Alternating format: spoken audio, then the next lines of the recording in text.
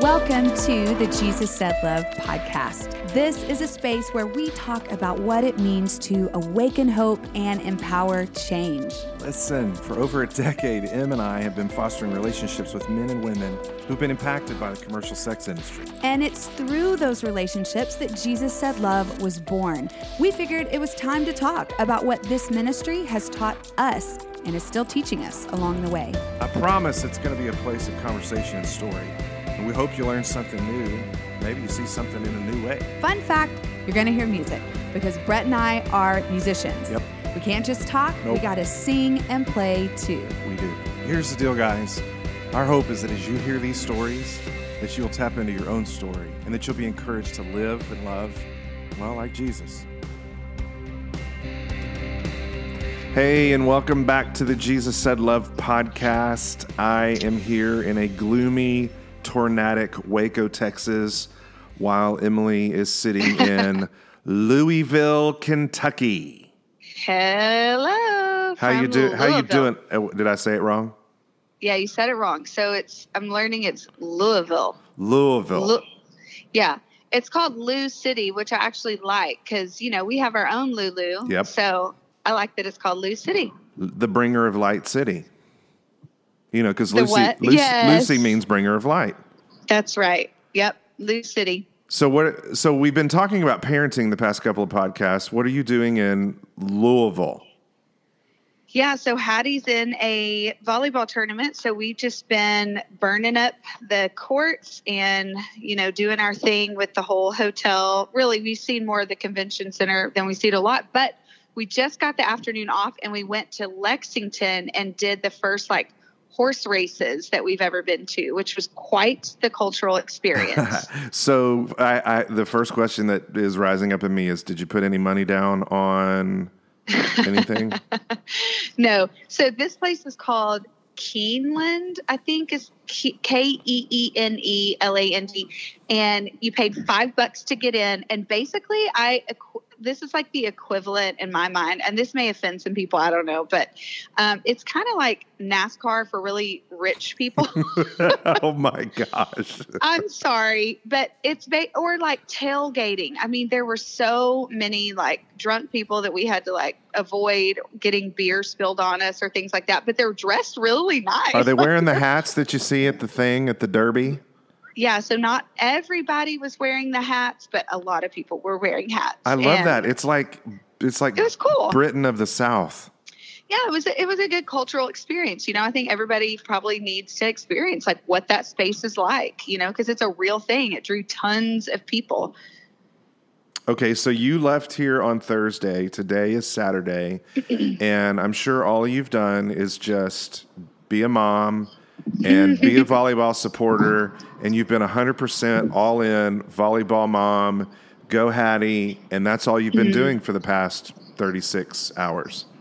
No, I wish in some ways I could say that, but the truth is that, the work of the kingdom continues, and there are still so many women in need, and we had one of our Access graduates who's been in about 3 months of pretty hardcore relapse. And so we've just been navigating what resourcing her recovery options look like. And our best laid plans really fell this weekend. And it's just heartbreaking, to watch someone that you see making so much progress and that you really believe in, human trafficking survivor. I mean, just a heartbreaking story. But so my heart has been a little bit, longing. I have been very present at all the games. I will say that I've been very present in all the games, but when we've come back to the hotel room or we've been in the car, I've had to navigate some systems for and conversations with my friend Linda. I will say this about you, babe. You are good at being present. And in the midst of what we do, I think that's really a good thing and a gift to our kids and whoever you're being present with. So, yeah, I do love to be very present. So I'm learning a lot. I'm learning a lot how to just remain and let go of what I can't control. And yet the responsibility, I think that's the thing I have to probably work the hardest on, is not feeling responsible for when things fall through. Right. So Linda is going to be the focus of our visit today. Yeah. And why don't you kind of set us up and take us to what's been going on the past couple of days? Yeah. So I want to take you guys into a conversation with Linda that we had in my car. I have been watching her relapse for the past 3 months. She is an incredible nurturer. She's an incredible caretaker. And probably the most exciting thing that we watched was her kind of get her dream job when she graduated Access that she had tried as a, as a fellow to apply for in the past as a healthcare kind of practitioner, nurse's aide type situation. And she finally landed that job after maintaining sobriety for the longest she ever had, which has been about 3 years that she's maintained sobriety, and landed this job, was doing really great. Some things in our Access program came up regarding grief surrounding the death of one of her family members, one of her children. And it really, really just spiraled out of control from that point on. Once that wound was uncovered, and she really wasn't quite sure what to do with it except to go back to the very thing that got her soothed, which was meth and heroin. So this is a conversation that I had with her after she was picked up by the cops, and she now has a really just hard criminal situation going on legally with her, and her choice is really prison or rehab.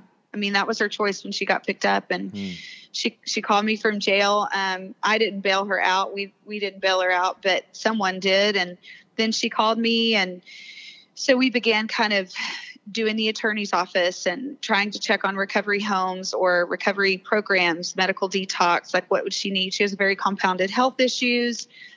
But one of the things that I think is important for us to listen to as Linda tells her story, this is a conversation that she wanted recorded, because she said, I want people to know what it takes for long-term recovery to happen.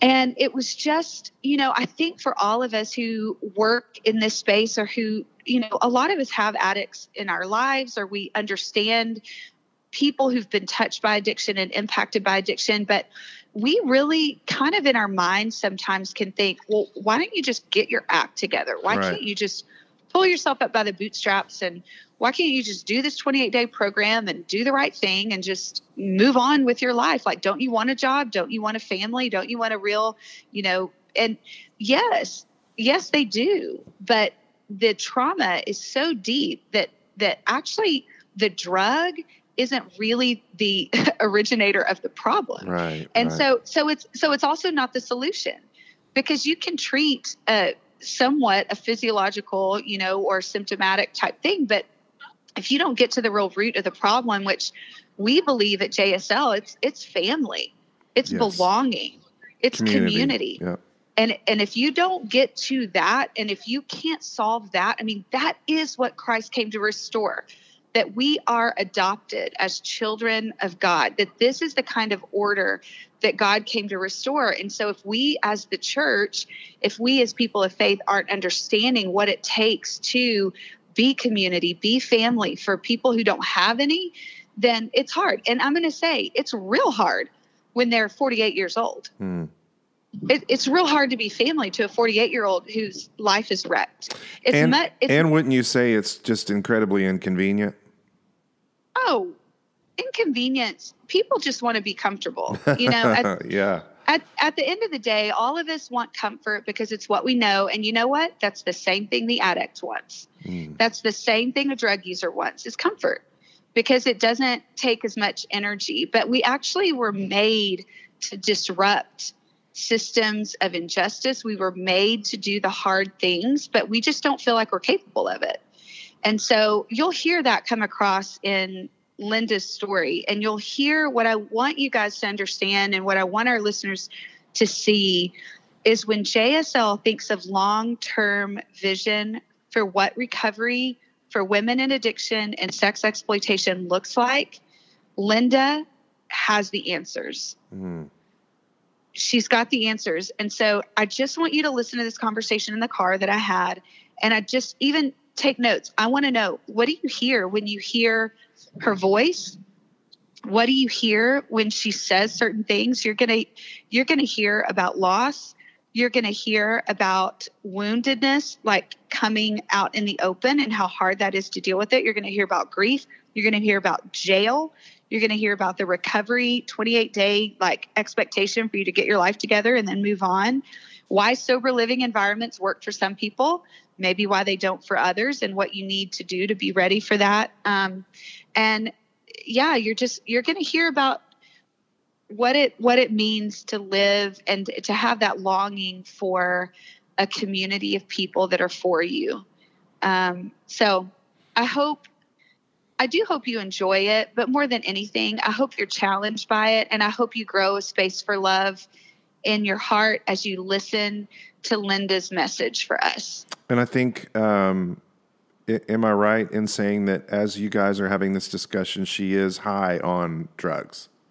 Yeah, so that is important to note. She is high. She was coming down a little bit. This was right after she got out of jail and wasn't sure where she was going to go. And we were actually, and I just, fold people into your life. That's just my thing. I'm like, if they want to talk, like, hey, let's get in the car and you're going to go to these appointments. And so we were actually doing like a news interview thing for Wild Torch, and she sat in the car right outside the news station while we went in and did it. And, it was like, it's just, hey, JSL, it's just what we're doing, Right. Okay. Well, so we're going to listen to a conversation between Emily and Linda, and we'll be back with you in a little bit. This is what I see. Mm-hmm. Yeah. I've been using since 1981. Okay, I've been using the needle since 1989. Mm-hmm. And I know I've been in so much recovery. And what I see is that you go in there and you get all this Jesus, you get all this healing, and it's great. Then most of the ones I've been in, you're out, you don't have a job, you don't have any money. Mm-hmm. And if you don't have family support, which I don't because I burnt all my bridges, where do you go? And they burnt your bridges. Yeah. Yeah. The very family that you would go back to exactly. are the people that trafficked you. And some people have family to go and help them from where they're at to keep going good, and that's great. Yeah. Some people don't. Yeah. And so what do you do? You don't have no money. You're desperate. You're out there. You go back to the old ways, survivor mode, and for me, that's not good. Yeah. So no one will let you in the door. Your intentions are to do good and stay clean, but when there's no offer out there for you to get a job, or you got all these stuff on your record, you can't get a job. You usually go back to that life. So that is the longest you've ever stayed sober was this last time? 3 years, and that was mainly because I had long-term, I went from long-term, and then I went to Victoria, which is great as a they're not for recovery. I wouldn't use them for recovery somewhere where I'm at right now, because I would leave and go find a job right now if I was at Victoria. If you were in Victoria, for perpetual help home. Yeah, but sober living home, they're great. Okay. If you're at that level, you got to be at that place in your life. Pretty independent. I was at that place in my life. Yeah. I did get clean for 3 years. Yeah. But then when my daughter died and I came to Waco, if I wouldn't have had access, I probably would have already been dirty before that. Yeah. But because that program kept me going and kept me thriving on Jesus and thriving on wanting to be clean, because I had a motivation, I stayed clean through that. I did not relapse. I still had the same problems. I still had the same grief. I didn't relapse until after access. Then you got a great job.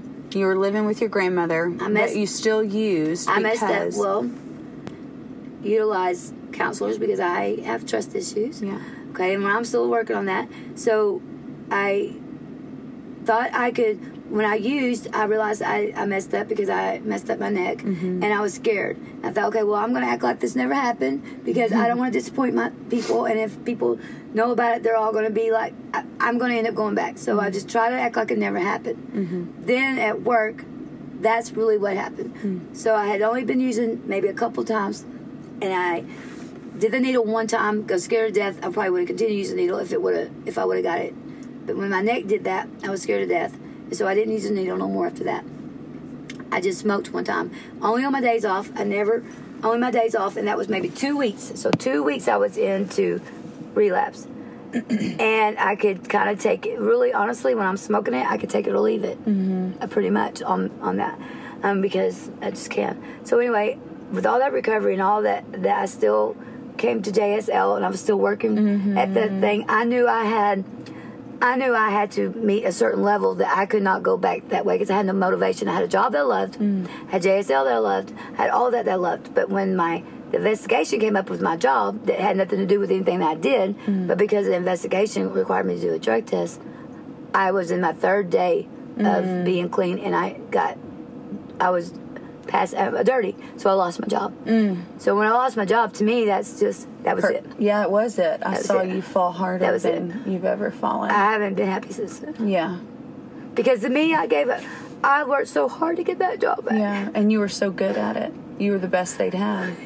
And I disappointed myself, and I disappointed so many people, and I didn't care anymore. And then I had been dealing so much with it. My relatives, while I'm living with my grandma, anything went wrong, they would accuse me, and up to that point I wasn't even guilty, but in their mind I was. And so I started, when I lost my job, I'm like, well, I'm gonna really look bad now. And I just went downhill and felt like that, man, I'm being accused of all this stuff, and I didn't want to live with my grandma no more. I was planning to get out anyway. I was trying to save up money to get out, and so I wasn't kicked out. I decided to move out, but they told me if you move out you can't come back, and and so that's when I, took Leo's. And then so from there I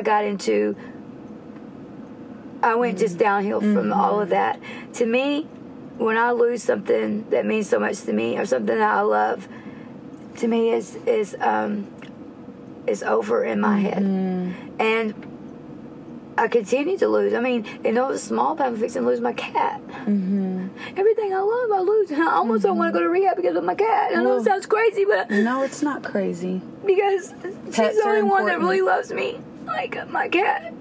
Yeah. Pets are important. We see that all the time. Like last night, I was going to get to see, I thought, man, this is great, God. This is you. I can see my daughter and my baby. And try to explain to her where she don't think that I relapse. Because if she thinks I relapse, I'll never have a chance.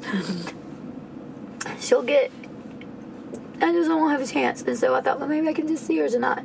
And then that was just like teasing me, I ended up not getting to, and so now I know, like, I'm fixing to go. I'm not going to even get to see my grandbaby. My grandbaby, I'm really close. I was so involved with her life. Like, I was getting to keep her all the time. I was really close to her. And they're, to me, all I got right now here. And so I feel like, in a way, I'm gaining and I'm losing at the same time. Yeah. But... So what you're trying to say for recovery, because I think your biggest fear going to this short-term rehab is that... I'm giving up, again, even though my home life situation isn't the best, it's still a home.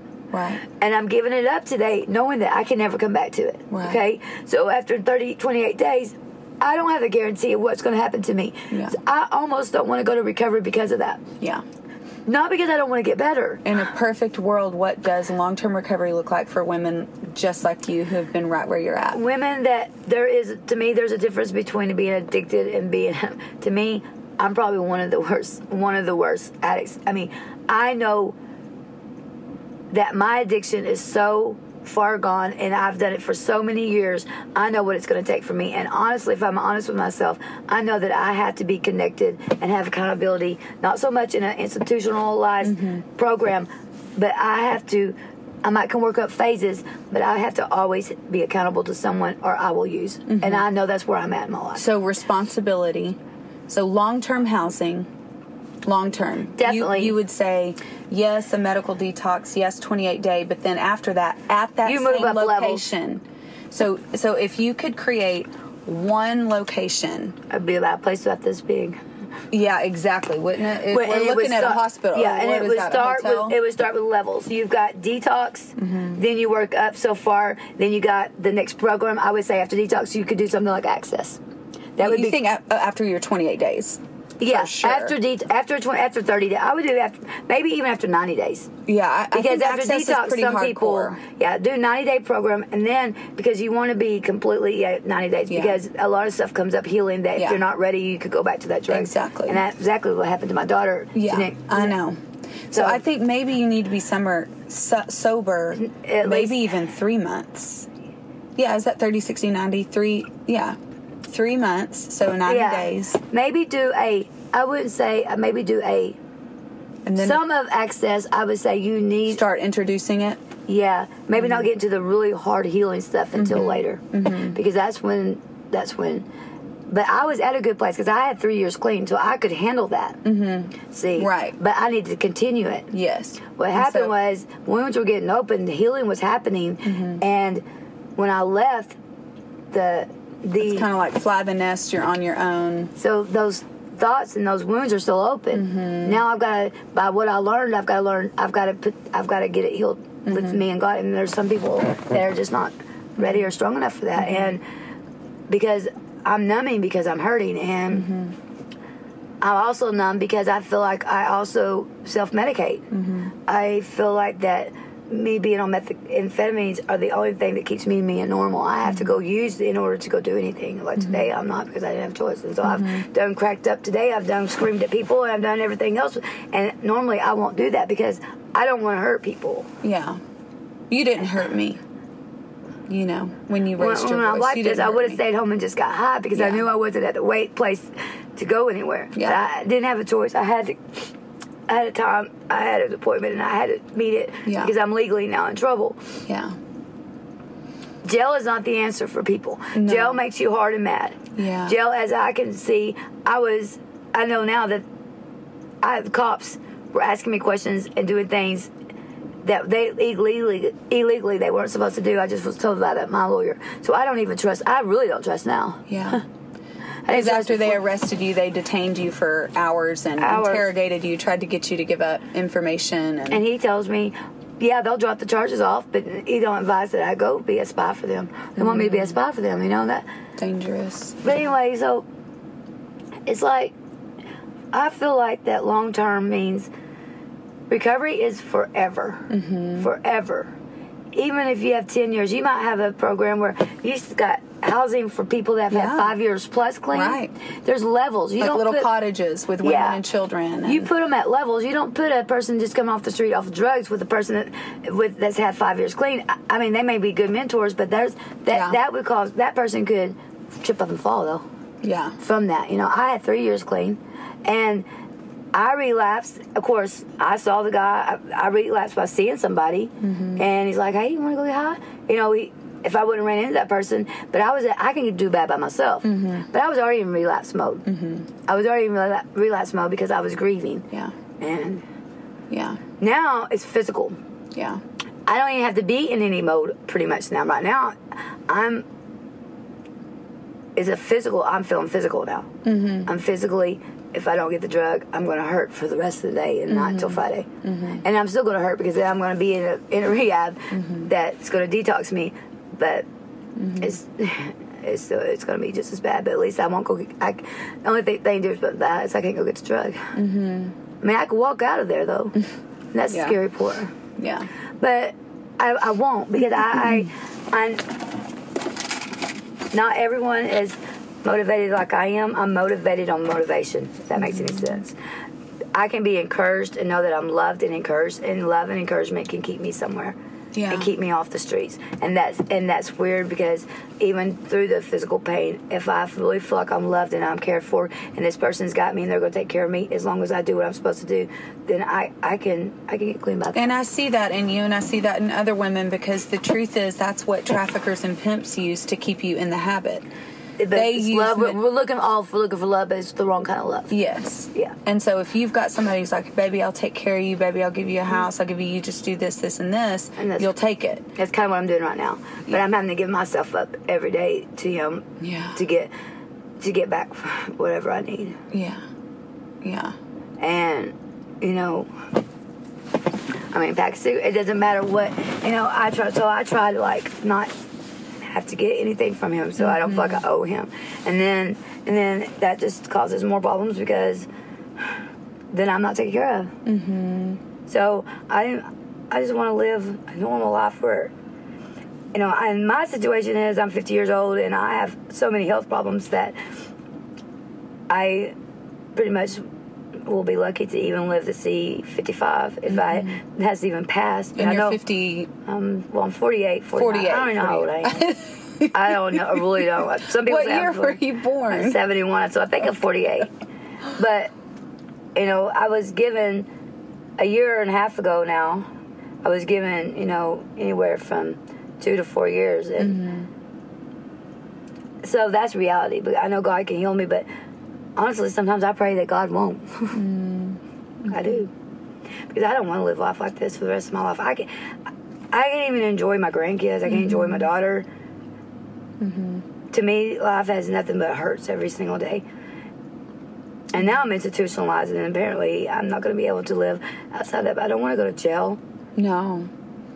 Jail is not rehab. No. Jail, if anything, what jail does is makes you want to use when you get out. Yeah. I had a needle in my arm when I got out 12 years ago. I had a needle in my arm, and I could still see the towers at Gatesville. I could still see it. Wow. I already had a needle in my arm. How? Where'd you get it? From the girlfriend that picked me up. Wow. Just ready to use. Because I didn't have recovery set up right afterwards. And I had wrote a lot of people, and Grace House was one of them. And my letters went to, there's another Grace House here in Waco somewhere, a church. And my letters went to the wrong place. And that's just a testimony in itself. So I just like, well, see, they don't even care, so why would I care? So I didn't have a choice but the person that picked me up. And I knew that she still did dope. And she had it ready for me. So, and that was after years and years, and so there I go. Yeah. And I knew I had to be with her. Right. Because I had nowhere else to go. So, it's just... Well, I dream of a long-term You have a place like this someday. Of recovery. There's a lot of employees. This is actually a retirement home. So please start working on that, because I'm going to have to live in this section of retirement. I will be the old lady over here in this little... The interesting thing, I did this silent retreat at this monastery, which is like a place where nuns live, right? So over the summer I went, and they follow this Benedictine monk order where it's like you work together, you eat together, and once you become a nun, they don't ever send you out to hospice or out to a nursing home. You stay with them. Oh, wow. And they are by your side until you take your last breath. I'd probably be a nun would probably be a really good thing for me to be. And at least I wouldn't have to worry about it. What was so beautiful about it is that, and here's an interesting thing too, is that they said in the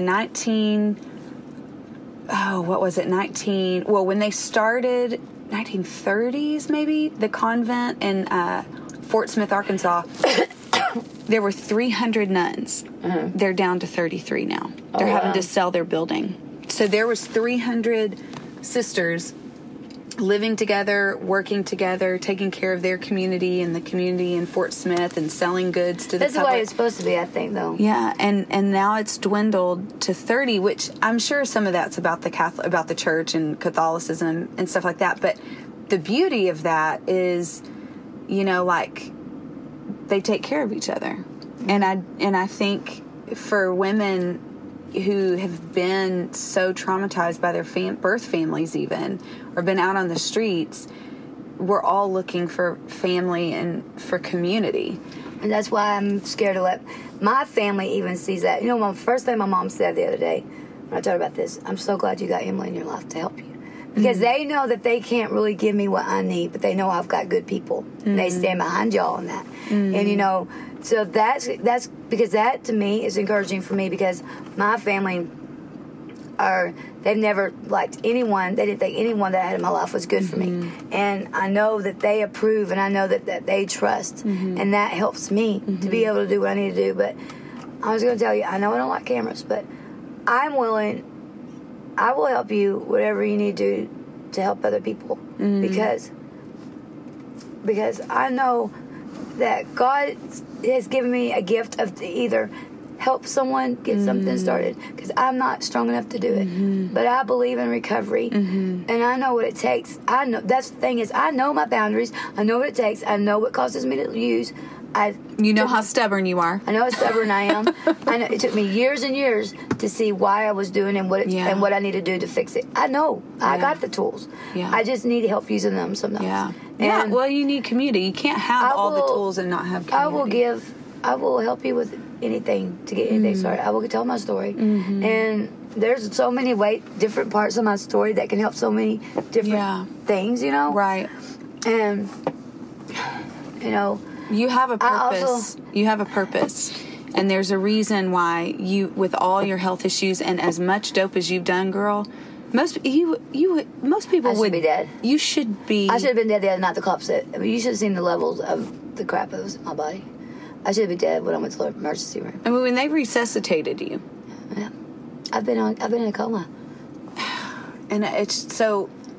I've driven backwards in Dallas at 10 o'clock at night. I was driving backwards in a separate lane coming off heroin. And woke up and hit a guard thing. And that's what woke me up. And there was not one person on the road. That's a miracle. Wow. Not one person. And it was Dallas. Not one person was on the road. Wow. And for God to clear that highway for me, because I went all over it. And I didn't even get stopped. I remember just pulling over. I slept it off it didn't even, it's a miracle. When I think about how many times God saved me, there was times I got angry, like, oh, why didn't you just let me die? Well, sure. On, please. I know there's a purpose for me, and I know that's why the enemy fights me so hard. That's right. Because I don't know what it is doing, but I want my life to end with a purpose. I want my life to end with saying that I helped somebody get recovered. Because that's my heart. You're such a caretaker. One reason I'm in so much trouble is because I let people in my car, because I want to help all the hookers in Waco. And I know better than that because I wasn't at a place to do that. Yeah. And I know I started going into relapse mode. I didn't get it from her, but I started going into relapse mode the day that she showed me all the meth that she had. I'm like, literally the physical draw. Physically, my body started physically I didn't because I mentally knew I did, But I still played that in my mind over and over and over. And, it don't take anything. I mean, I could be anywhere and find it. That's not the problem at all. But being in Waco, I think it's more easily accessible because I'm well known. And I have a lot of old clientele that, I know how to get what I want. But my main thing is I feel like a lot of times I don't tell people to say, don't make an excuse for using drugs. Well, number one, this could sound like an excuse, but it's really reality. So whatever you want to call it. My main reason for continuing to use and not get clean is because I don't have any hope after I get hope. That's basically what it is. You don't have hope after you get hope. I get hope by going to the Nexus. That's hope. Okay. I don't have any hope after that because I don't have any. There's nothing. What do you do then? Yeah. To the world, you're still the old same person. My family still don't trust me. My mom's just gaining that much trust, and if she finds out, then she's going to be gone again. And my family may never. So I would just put on a piece of paper that I don't have family, that biological family, that will ever support me because I can never depend that they will. And so what do you do then? You have to prove trust to people. So what do you do in the meanwhile? Where do you go? You have no money. And if you have a record like me, you don't. Good luck getting a job. And well, I think the grief, is an interesting component. And so I do think, I know you hate counselors, but community helps because community, you're talking with people, you're engaging, you're talking about some hard things. But, I think you do have to acknowledge the work that grief, has played. And that's been... Counselors are good. I believe in counselors. It's just I have trust issues, and that's just something that I have to overcome. And I'm able to get counseled a lot. Like I feel like maybe you're not a professional counselor, but you probably helped me more than definitely not a professional. Counselors helped me. Because I have trust issues. Emily, you're the only one that I tell as much to. I probably wouldn't be getting help right now if I wouldn't have been honest. You knew that I relapsed. Well, I think I probably kind of got caught, but you got caught, but still, you're honest. But I know what I'm going to do between now and Friday.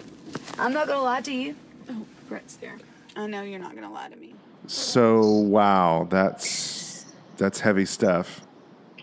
It is. It's informational and it's insightful. It's so insightful. I think that for all of us, when we are looking for solutions, we have to listen to the voices that have been sidelined. Yeah. I think she exposes a lot of our bias. She exposes a lot of our ignorance when it comes to treatment facilities, when it comes to drug abuse and addiction. And I love her heart. I love her insight. And I love her willingness to share. Yeah, totally. I mean, that's so courageous. That's one of the beauties of Linda is just her kind, juvenile spirit about just willing to talk about these issues. I mean, I can't get past just that phrase when she said hope and then there's no hope. Yeah. I honestly have never thought about it that way. It's like in the midst of the community, in the midst of the help, there's hope. And then when the program ends, now what? That's right. And she's done this so many times, Brett. Like she knows the system. Right. She's like, in her mind, she's like, I know how this is all going to go down. This is what I'm going to do. And this is what I got to do, for now, but what's going to be there on the back end. One of the things, and this may sound silly, but how many pets have we had to find homes for, or have we watched ourselves? I mean, truly, pets are important. And for a lot of people in recovery, that's one of those things that a lot of people don't think about. I mean, I think probably animal shelters think about it because I'm sure they get a lot of pets whose, caretakers like have abandoned them or who have gone to jail or gone to rehab or prison or whatever. But, truly like pets are healing and they become a source of attachment. And so to go to rehab, it becomes also the kind of like, I don't want to leave this. And it can also be like the excuse for not going. So I was having this conversation with our friend Summer that you guys know, and her sober living environment, Sunshine Recovery House. She actually said, Emily, I really want to do almost like a pet sitting for people who are going into rehab, where we would almost have like a social enterprise for pet sitting and pet watching. Boy, that would be a gift to us for sure. For sure. Because I can't stand cats. I can't even think about keeping another cat. And the other thing that I think is a big deal is a ministry of many churches, which they could totally provide, is like rides to rehab. Yes. Like, finding transportation for individuals is huge. And individuals who maybe have a flexible work schedule, who could take off a day and drive somebody up to, another city for relocation. I think rides to rehab would be an awesome ministry endeavor. Totally. I mean, I think about, just our dear friend Don who took Linda to rehab. Yes, and just the 2 hours they had on the drive to Dallas to spend with each other. And, is she going to get out of the car? Is she going to go to rehab? Is she going to, what's going to happen? Yeah. And the truth is that those 2 hours turned into about 4, because there was a lot of variables. And then Linda ended up having such high blood pressure that the recovery place, the treatment facility, couldn't admit her. So that's why my time in Kentucky has been so divided, because we've now been trying to source where does she go in the meantime, because that was a Friday morning. They sent her away to the hospital. The hospital got her blood pressure under control. They discharged her out into Dallas where no one was around. She didn't have anyone, Wow. All the shelters were full. So we had another agency looking for shelters. They were texting me saying all the shelters are full. We can't find a place for Linda. So we had one of our generous nurse practitioner and JSL volunteers come through, and they are housing her until she can get to rehab again on Monday. But it's just so many moving pieces. The other thing that I think is so important is, two things. First is, she says, jail is not the answer for people. Jail makes you hard and mad. And that really struck me. Mm-hmm. it really struck me because while it can be a wake up call, like I don't even think people in law enforcement think it's a solution. Right. Like no judge is thinking like, yes, prison is the best answer all the way around, or jail is the best answer. But she says it just, it makes you hard and mad because it's really just confinement. It's a lack, it's not being restored to community. It's keeping you on the outsides of it. And so she then says, love and encouragement can keep me somewhere. It can keep me off the streets. Even through the physical pain, if I really feel I'm loved and I'm cared for, and I really feel like this person's got me, then they're going to take care of me. I can get clean. And that's said straight out of the mouth of someone who is still under the influence of the worst drugs. And I think that's what's powerful about that statement. I also think that's the conversation going on in our country today. I mean, you look at documentaries that talk about this prison system that we have currently is not the answer. It is not helping people. It is not rehabilitating people.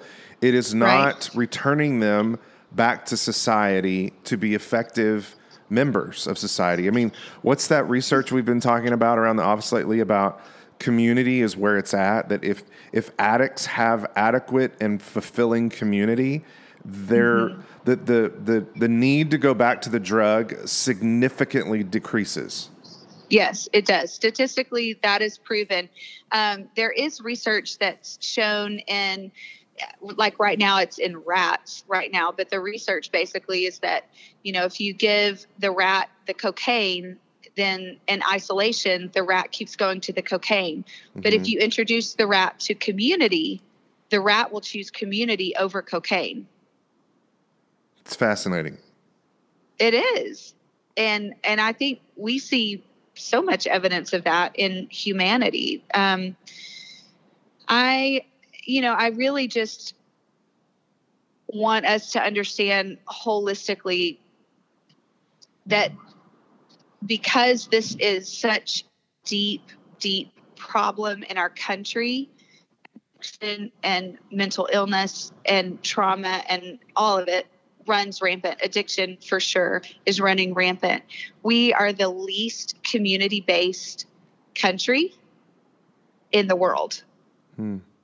We do not have a sense. It is rugged individualism, and the fabric of family and community has been largely deteriorating over the last 200 years. And so I do think it's important for us to evaluate what that means for our future as a country and what it means for us to address the issues of addiction. So it's something that we're listening to. It's something that we're thinking about organizationally, of how to fill the gaps and how to remove the obstacles from people so that we can learn to love. Well, we think about Jesus, and he was all about community, and he had significant community, and the freaking maker of the world needed community. And community outside his biological family. Yes. Right? Right. I mean, that's the even bigger thread, is that this is it's so human. It's so much bigger than what we understand in just our narrow perspective. And community with people who were total screw-ups.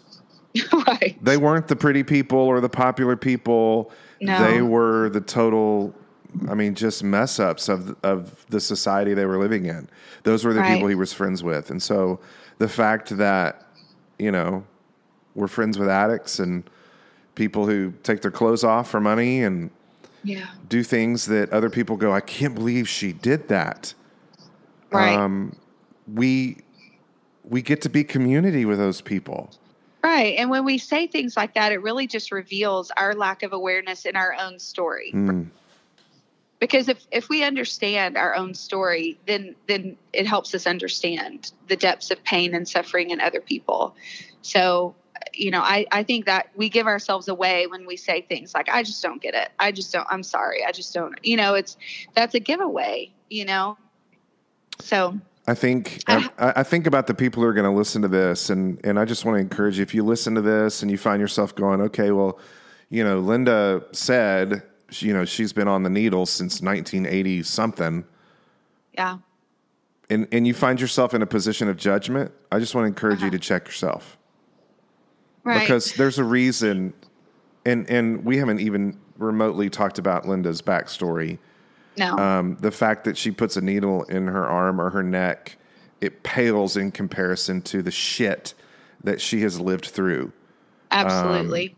And there's no other word for it. I mean, it's just, her story is one of the most significant trauma. Absolutely. I would put a needle in my neck as well. Yeah, exactly. I mean, truly, it is more safe than what was put inside her from a child. Right. It just truly. I think what I also want our listeners to know is we're going to be catching you up to speed a little bit as the story progresses, and so that you can hear what post 28-day treatment, if she makes it through those 28 days, be praying, be lifting Linda up in your prayers. And this is a battle. We understand that it is spiritual warfare as much as it is physiological.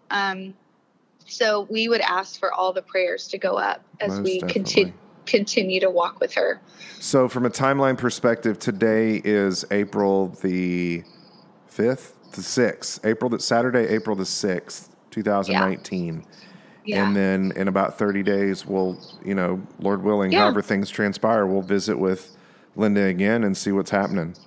Yeah. We'll get an update.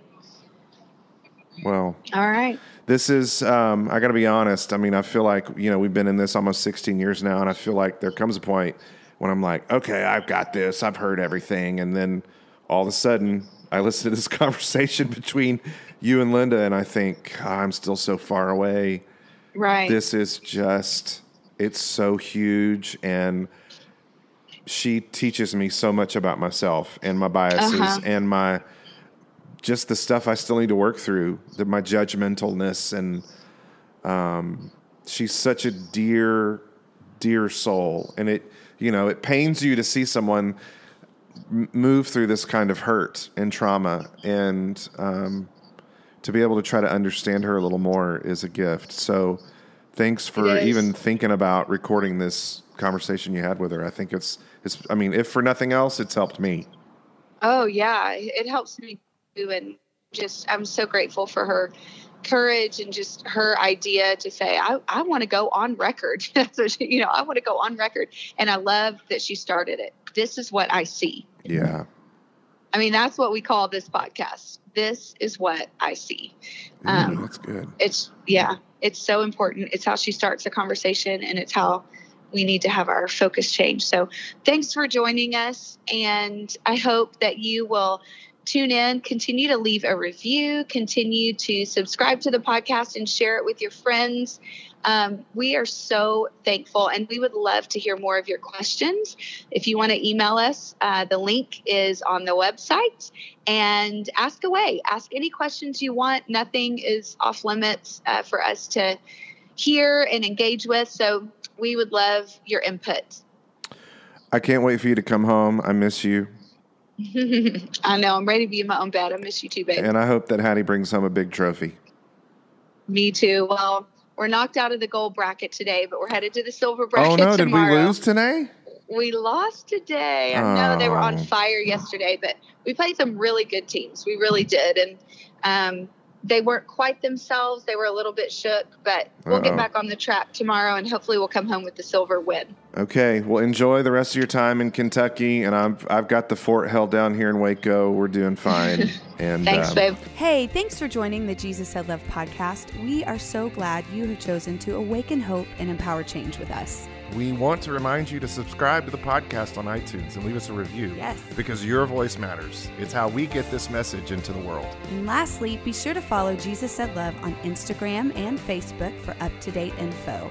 And visit the website at JesusSaidLove.com for how you can join the JSL fam. Until next time. Share the love.